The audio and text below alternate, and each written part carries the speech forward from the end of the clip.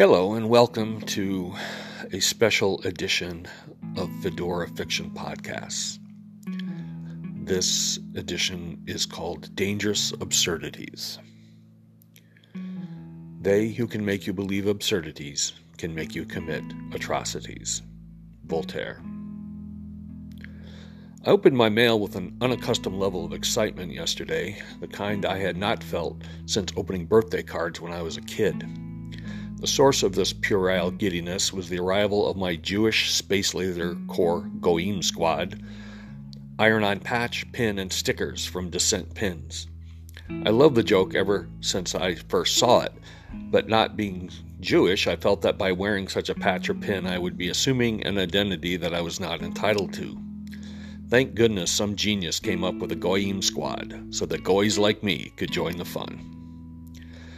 The existence of a Jewish Space Laser Corps is, of course, an absurdity inspired by Georgia Republican Congressperson Marjorie Taylor Greene's speculation that Western wildfires were started by Jewish space lasers. While the notion itself is obviously ridiculous, it also gives off the foul odor of anti-Semitism, and for that reason deserves merciless derision and satire, which is the point of this fictional corps. But there are other absurdities being promulgated that are just as bad as Greene's.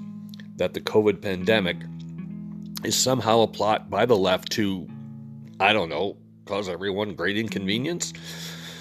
Doubt about the actual existence of the disease was spread early on by a president of the United States who thought a pandemic would make him, quote, look bad. This was followed by dismissals of the severity of the disease and then allegations of danger and ineffectiveness of vaccines, all in spite of mountains of scientific data to the contrary. These absurd allegations continue as hospitals are filled with unvaccinated people who contracted COVID and the national death toll for the disease reaches 1 million. The absurdity of this misinformation has led to the atrocity of hundreds of thousands of needless deaths. Yet there are those who continue to spread it, and worse, profit from it. One of the more notorious of these individuals is comedian Joe Rogan, whose podcast on Spotify has drawn fire for spreading misinformation about COVID and the COVID vaccines.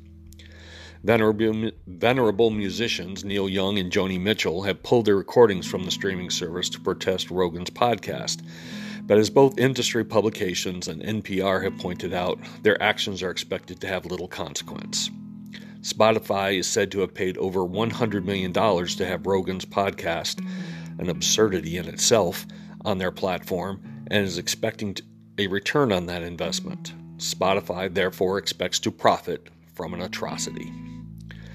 As Mr. Young pointed out in his statement, Rogan has the constitutional right to say whatever he wants to say, but that right does not protect him from social or financial sanction, nor does it prohibit the rest of us from distancing ourselves from him and any entity that supports him. Misinformation such as Mr. Rogan broadcasts is not to keep people from getting vaccines. It is intended to create suspicion of intellectuals, scientists, and the institutions that hold our society together. It is intended to build distrust among the populace, discourage empathy, and turn us against each other. Such misinformation is part of the collection of lies told again and again by Republican politicians and their supporters, that public assistance is fraught with fraud and abuse, that voter fraud is rampant, that women's bodies are not their own, that Trump actually won the election, and yes, that wildfires are caused by Jewish space lasers. This has become a personal issue to me, as not only do I pay to listen to music on Spotify commercial-free, I have my own podcast on the Spotify platform. Anchor Podcasts, which is where my Fedora Fiction Press podcast is home to, was acquired by Spotify about a year ago.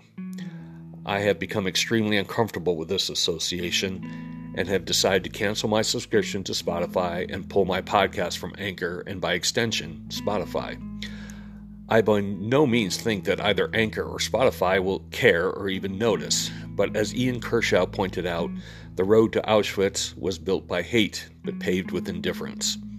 I don't want my indifference to pave the way for more atrocities. My hope is that it will find a more reasonable platform for my podcast, and I apologize to my 3 faithful listeners for leaving in the middle of a book. And by the way, Dissent Pins donates 50% of its proceeds to political candidates who run in opposition to white supremacist and QAnon supporters. Go to www.dissentpins.com to learn how you, too, can join the Corps. This is Tom Goss. Thanks so much for listening.